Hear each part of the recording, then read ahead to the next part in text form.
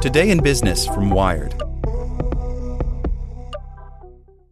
This podcast is sponsored by Ramp. Are you the decision maker in your company? Consider this. For the first time in decades, there's a better option for a corporate card and spend management platform. Meet Ramp, the only corporate card and spend management system designed to help you spend less money so you can make more. Most corporate credit cards offer points as incentives, but those points amount to less than their worth in real cash value. Ramp's business cards offer you cash back, real money in your pocket. Plus, you control who spends what with each vendor. And Ramp software collects and verifies receipts automatically, which means you'll stop wasteful spending and close your books in hours instead of days. Businesses that use Ramp add up to 5% to their bottom line the first year.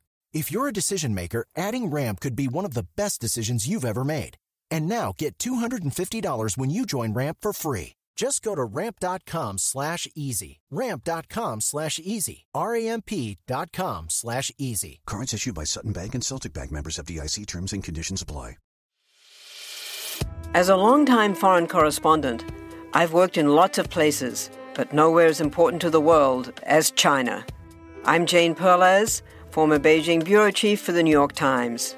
Join me on my new podcast, Face Off, U.S. versus China, where I'll take you behind the scenes in the tumultuous U.S.-China relationship.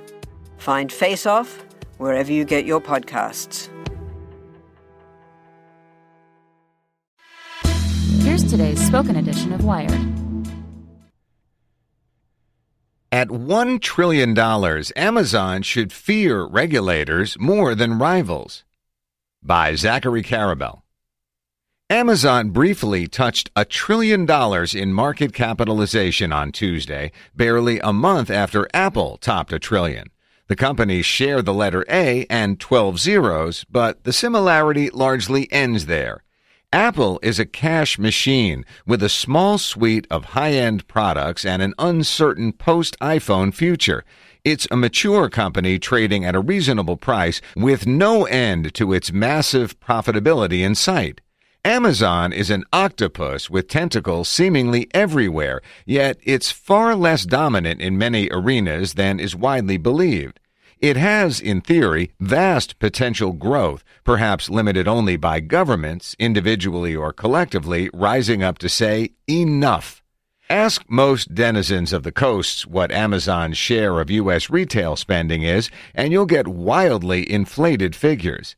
As large and seemingly dominant as it is, Amazon still has a small share of the retail market.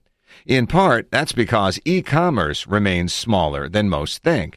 As of mid-2018, e-commerce represents 9.6% of retail sales in the United States, double what it was in 2011. Amazon accounts for nearly half of all e-commerce in the U.S., but it's still dwarfed by Walmart and others. Amazon grossed more than $50 billion its last quarter. Walmart grossed more than $120 billion, with more than 95% coming from physical stores, even as its e-commerce division grows rapidly. But Amazon is valued at nearly 4 times Walmart. That's because Amazon has so much room to roam. It may also owe something to some investors' predilection to idealize all things digital and disdain most things physical.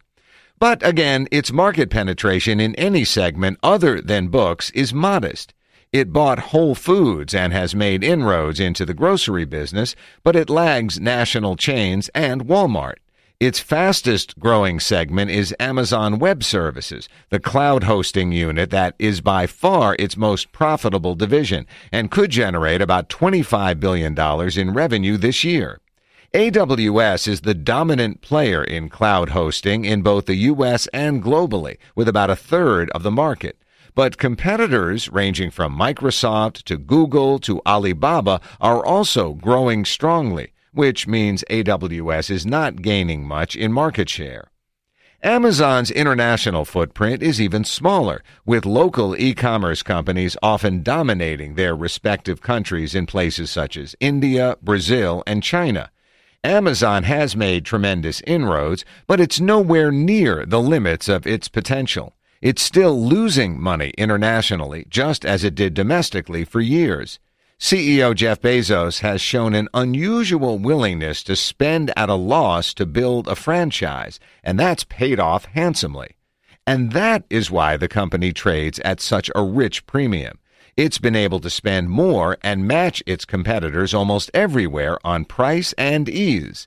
There have been hiccups, of course, such as Amazon's Fire smartphone, which registered few sales and was killed barely a year after its debut, but none of those hiccups have caused lasting damage or halted Amazon's trajectory.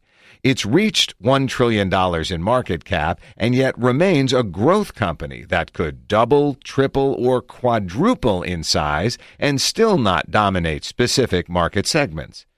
Amazon's biggest risk may not be any single competitor, though challengers such as Alibaba or Google could dent its growth, but governments that tend not to stand idly by in the face of such size and scale.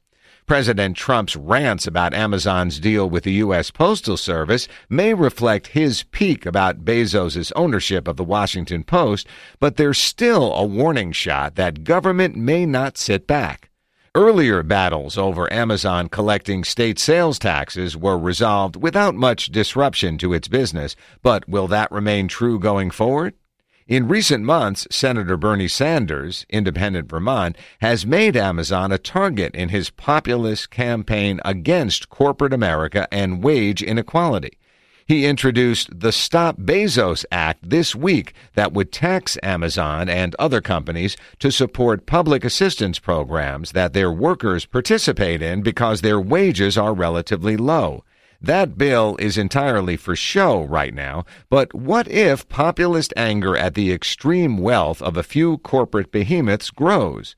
Already, the European Union is taking a much harsher stance against Apple and Google, and it would be unwise to assume that the same won't soon happen in the U.S. Amazon will be difficult to corral under existing antitrust laws. Other than book sales, it just doesn't dominate a market vertically or horizontally in familiar ways. If e-commerce becomes 25% of all sales, as it likely will a decade from now, and if Amazon captured half of that, it will then be vulnerable to those laws. But it might not have a decade before governments attempt to preempt and curb that growth or tax its profitability. For starters, governments could squeeze Amazon's ability to acquire other companies. While much of its growth has been organic and internal, it has ramped up its M&A activity in the past few years, with large buys like Whole Foods and PillPack and smaller deals to take out nascent competitors. Curtailing such mergers might not be a lethal blow, but it would make growth a bigger challenge. It's very unlikely that Amazon will alter its strategy to avoid government scrutiny, but it could do more to anticipate the public pushback and address it. In that, it could learn from Walmart, which has become a corporate leader in sustainability and a trendsetter in raising employee wages, both to counter negative publicity and to build a viable franchise that has a long-term social license to operate. Like many companies that germinated in the tech culture, Amazon can be tone-deaf to the human consequences of its love of disruption.